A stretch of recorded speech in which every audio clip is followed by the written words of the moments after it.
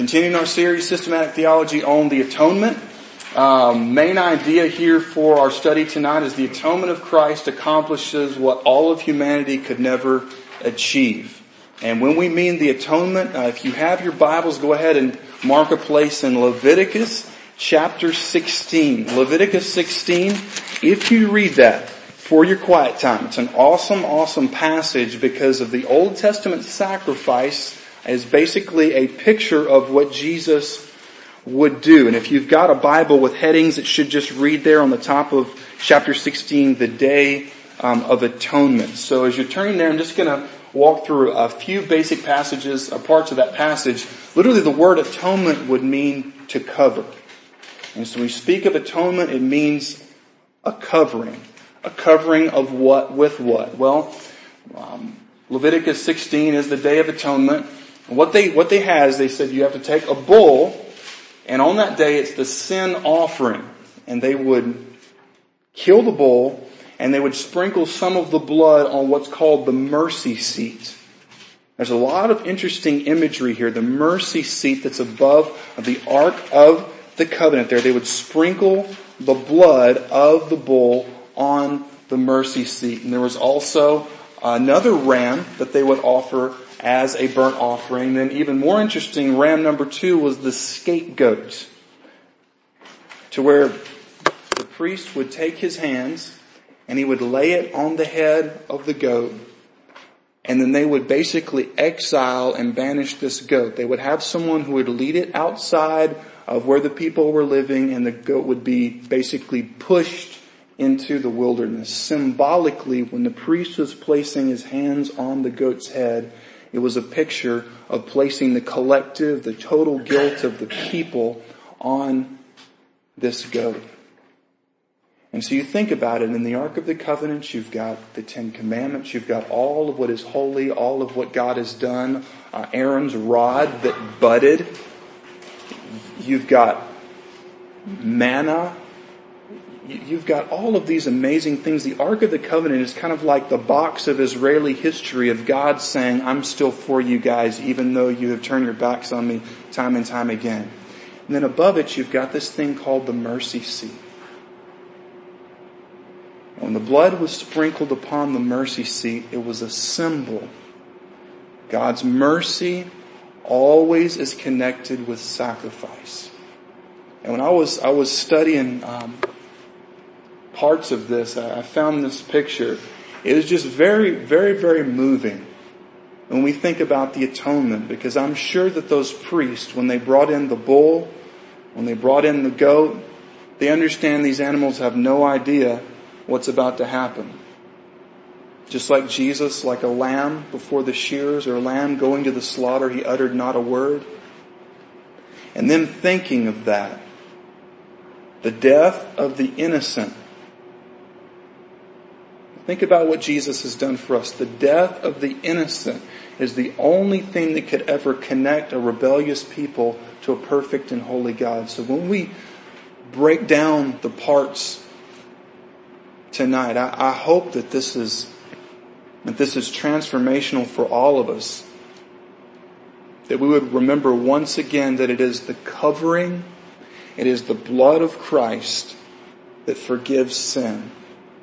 And I don't know about you, but I know for myself that if I was ever negligent, I picked up my phone and I was texting and I looked up and there was a person there and I hit the person, killed them, sent them to the hospital. I mean, can you imagine the type of feeling that would cause? That you accidentally did harm to someone. Bad. But then you think about the animals that were sacrificed, and then you think about the Lord Jesus.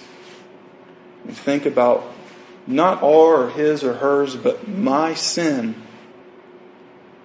did to the Lord Jesus. And I think that it absolutely and should totally bring us to our knees. If we've been walking with pride, it should totally humble us. It's what the Moody Handbook of Theology says about the atonement. The emphasis of the New Testament, however, is that Christ died a substitutionary death on behalf of sinners. Now, how many of us, if by raising our hands, would agree with the statement, this is not a trick question, that Jesus died so that sinners could be saved? That's what we believe that the Scripture teaches, that He died for us. But when you kind of step out of evangelical Christianity, you find a few more theories, and we'll just go through a few of these. You'll see that. I did get it on your sheet. Number one would be the ransom to Satan theory. In fact, we went through this with our Bible study leaders a few months ago. Origen said that ransom had to be paid to Satan because people were held captive by him. Now, it's a very interesting theory, right? But what may be some problems if Satan is the one who the price is paid to? Wouldn't you say that may seem like Satan is the one in charge? Now, here's a question. When a person is unsaved, are they under the dominion and the darkness of Satan and the enemy? Yes, we know that, right? The Bible says that, the natural man understands not the things of the Spirit of God. They're foolishness to him. Neither can he understand them because they're spiritually discerned or spiritually understood. But the question is, who is the ransom paid to? So then Irenaeus comes along. He said it's recapitulation. That's the way we should understand the atonement.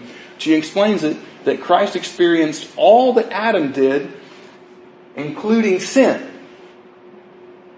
Now, we believe that Jesus suffered for our sin, but we don't believe that Jesus actually sinned.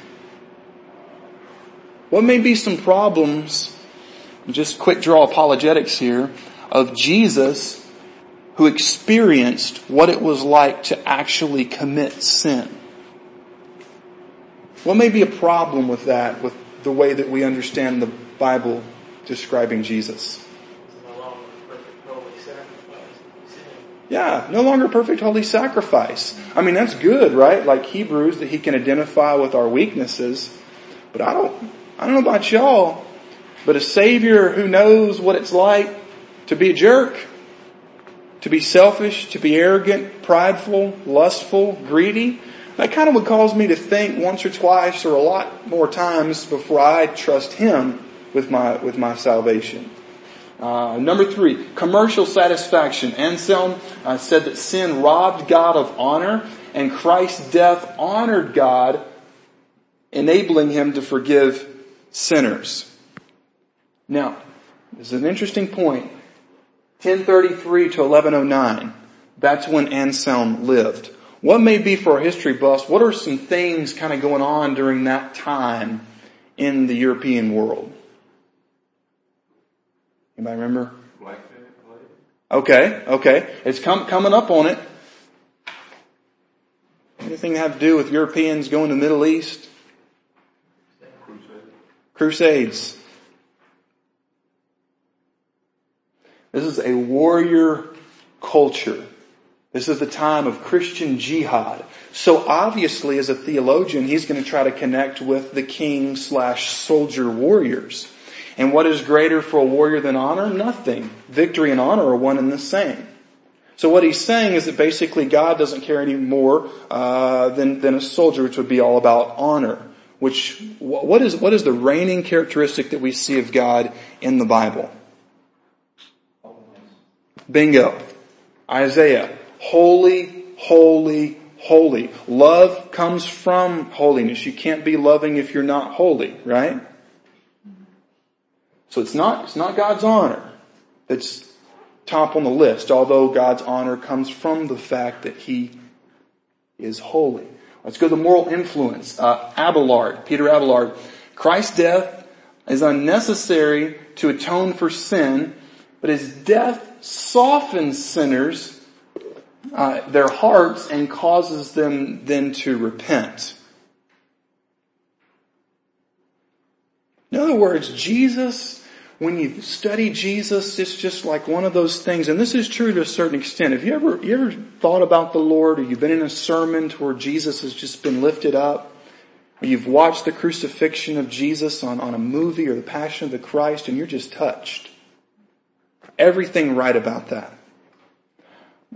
But Abelard's saying that that's basically the point of Jesus' death, to affect our hearts so that it will cause us to repent. Part of it, obviously that's a byproduct, but that's not the point. Little side issue, Peter Abelard was actually hired by a European king to tutor his niece named Heloise. Long story short, this is really big in church history books. They got in a situation they should not have been into, and king who hired him paid thugs to make sure that he would never be with a woman again. And a very, very sad story. You can do a Google search on it. Peter Abelard and Heloise. It's a very, very, very powerful story to tell to youth today about staying pure. Example theory. So Cineas, she said, Christ's death is unnecessary to atone for sin. His death was an example of obedience to inspire reform. Now we hear some of this today, right? Like Jesus Christ superstar. In other words, Jesus was there just take a step back. When you read the New Testament, isn't Jesus an awesome character? I mean, wouldn't you have loved to have heard him cutting down the Pharisees, proving everyone wrong, elevating the people who had been broken? It was kind of like Jesus went around healing broken hearts and breaking hardened, prideful hearts. But don't you think there's something more to Jesus' life and death than simply inspiring us? The governmental theory from Grotius, he said Christ upheld government and God's law. His death was a token payment which enables God to set law aside and forgive people. So this I would call, if you want to take notes, the shady judge theory. Okay? In other words, Jesus did so much good that God's like, you went down there and you put up with them. You put up with Peter. Hello. You didn't go around killing people, which most would want to do if you were Jesus. So what I'm going to do, I'm just going to set my law aside and I'm going to allow this to work out. That's called a shady judge. And then you've got good old Albert Schweitzer. You remember old Albert Schweitzer, right? Here's what he said. Christ became enamored with a Messiah complex and was mistakenly crushed under it in the process. That'll preach, won't it? This, by the way, said that Schweitzer's operating area there at his ministry or his mission in Africa, he believed that all living things were equal, so he would not sanitize things. Long, interesting story on liberal theology there, but basically Jesus is just a guy. That's it. So, we've got 14 minutes to unpack what the New Testament. Y'all ready for the good stuff now? We gotta get through the bad stuff to know what, cause here's the thing. A lot of people today, they may not know, for example, they may not spout off Socinius 1539 to 1604, but they may have an idea that Jesus is just a reformer, right? Just, watch out, a revolutionary. They may not know a lot of the background, but the same ideas are the same. So then when they tell you that, when you witness to them, to say, Jesus, have you ever given your life to Jesus? Have you ever been saved? They're like, well, and they're thinking Jesus is just a really awesome political guy. Our questions don't even make sense to them because they're thinking, why would I repent to a reformer? Why can't I just take his ethical ideas to make myself a better person? So we're about to learn is how to unpack what the Bible says and how that can influence a person. Number one would be the substitution, which is stepping in and absorbing the penalty. Let's read Isaiah 53, 4 through 6. It says, now notice here in this passage the concept of Jesus as our substitute. Not just an example, but taking our penalty. Surely he has borne our griefs and carried our sorrows. Yet we esteemed him stricken, smitten by God, and afflicted. But he was pierced for our transgressions. He was crushed for our iniquities. Upon him was the chastisement that brought us peace, and with his wounds we are healed. All we like sheep have gone astray. We have turned everyone to his own way, and the Lord has laid on him the iniquity of us all. Jesus was the substitute. Now let me stop right here. Between what we believe, biblical evangelical Christianity, liberal scholarship would have a major problem with what we just said. Because do you know the problem if we begin to say that Jesus is our substitute? We're literally saying that God requires sacrifice. And if God requires sacrifice and the New Testament is true, then God required the brutal torture and death of His own Son. And as 20th and 21st century Americans, we just don't like the idea of violence. So if this is actually saying what it's clearly saying, then that means that God has a desire for vengeance. And what do we say to that?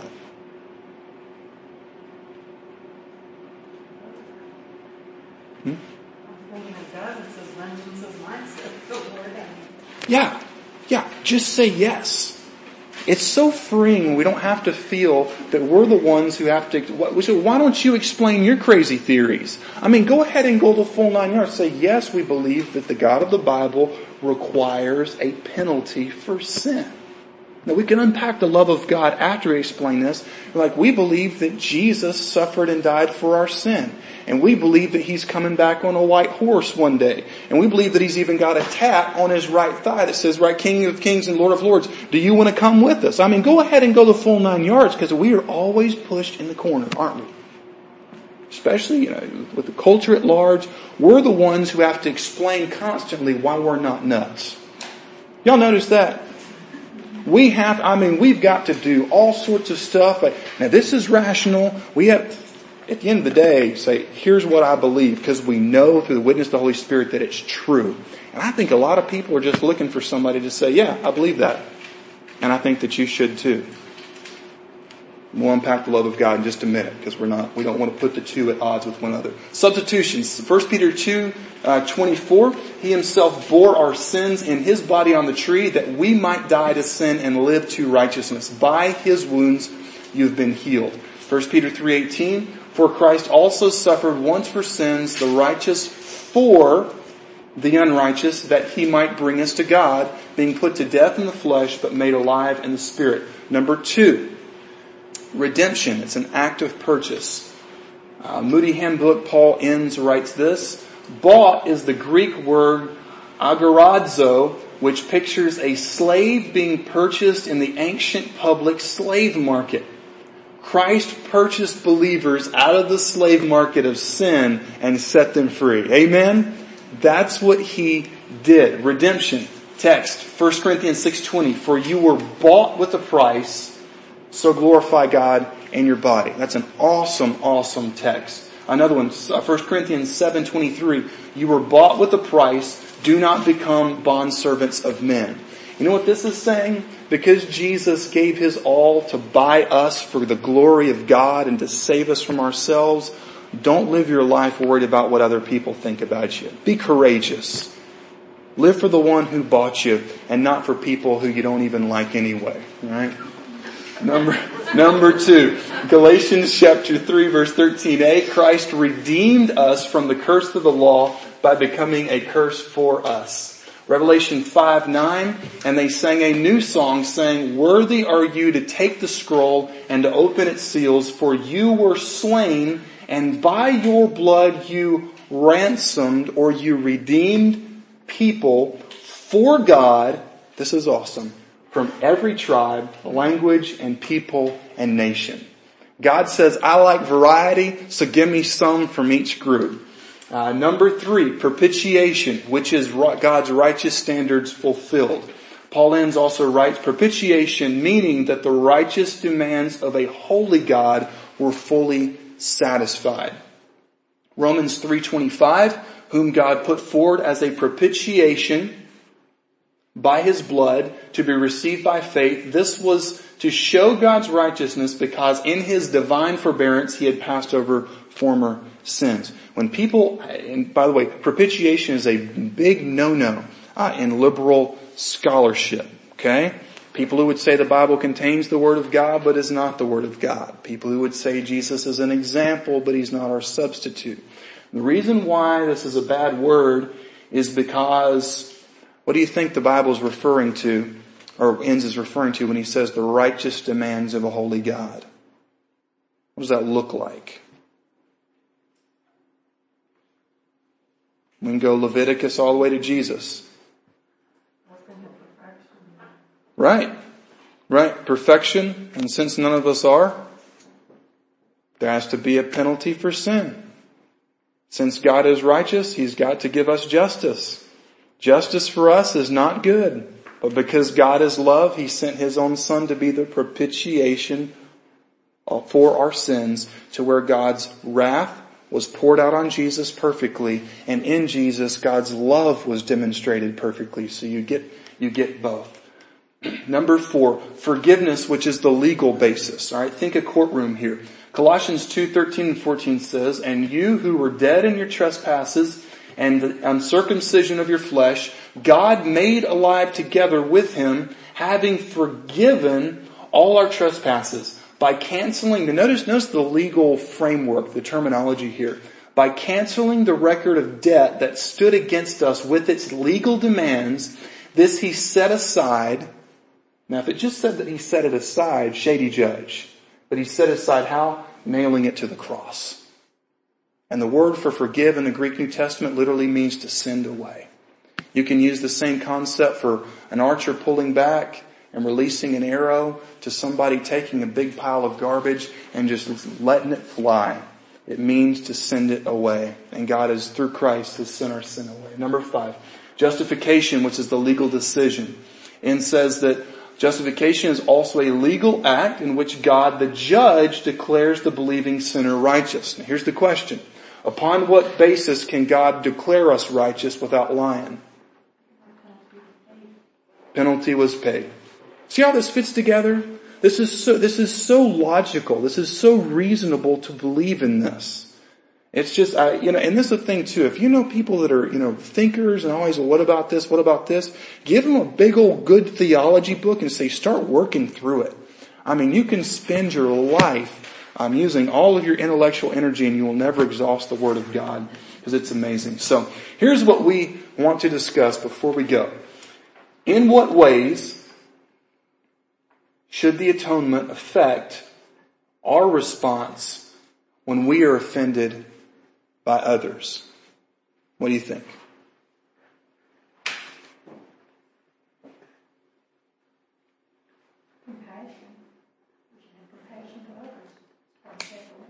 Compassion for others.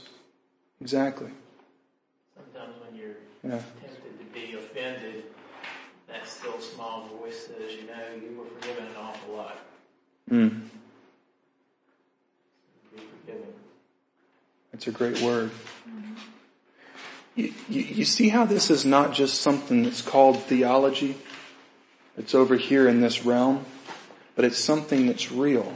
Like you said, Ben, sharing with compassion and realizing how much we've been getting. With me, I see myself as the one in that parable.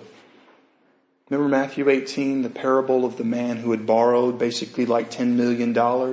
King called him in, called the debt. He's going to have to sell you and your family into slavery.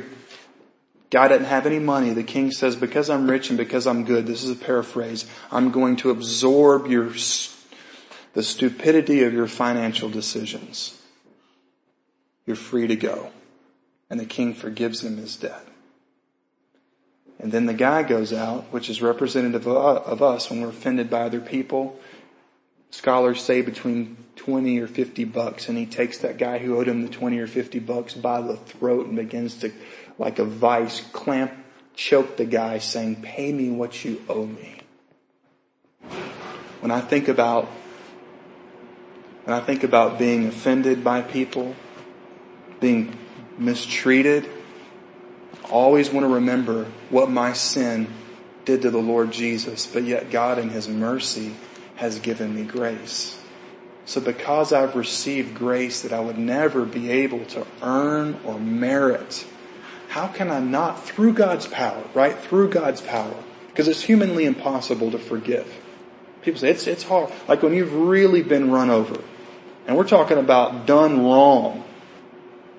It's humanly impossible to fully forgive. But through the power of Christ, you say, I can release.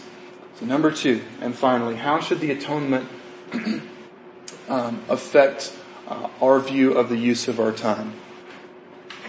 Sorry, Miss Betty, for the typo again. What do you think?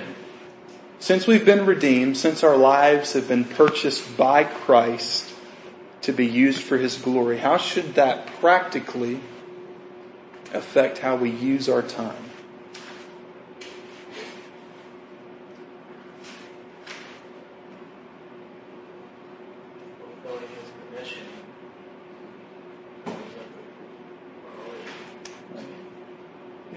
Fulfilling His commission.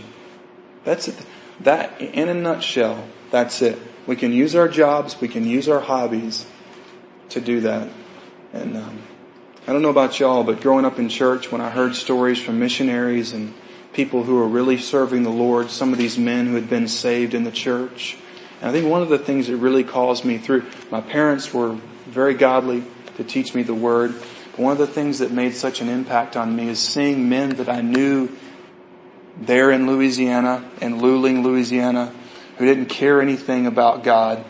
And then one day somebody went to their house, they visited them, they shared the gospel, or those guys came to church and we had one of those crazy evangelists. That was back in the day when you had just an evangelist to come through, pop in a magazine and just, unload. Their bodies all over the place. Just like rip-roaring preaching. They would come, they would be broken, and they would get saved. And I'm like, this is the same guy that was out drinking all the time and mistreated his wife and his kid because I'm friends with his kid. And now he's at church and trying to bring people to Jesus Christ. But I never understood the joy in that until I got saved.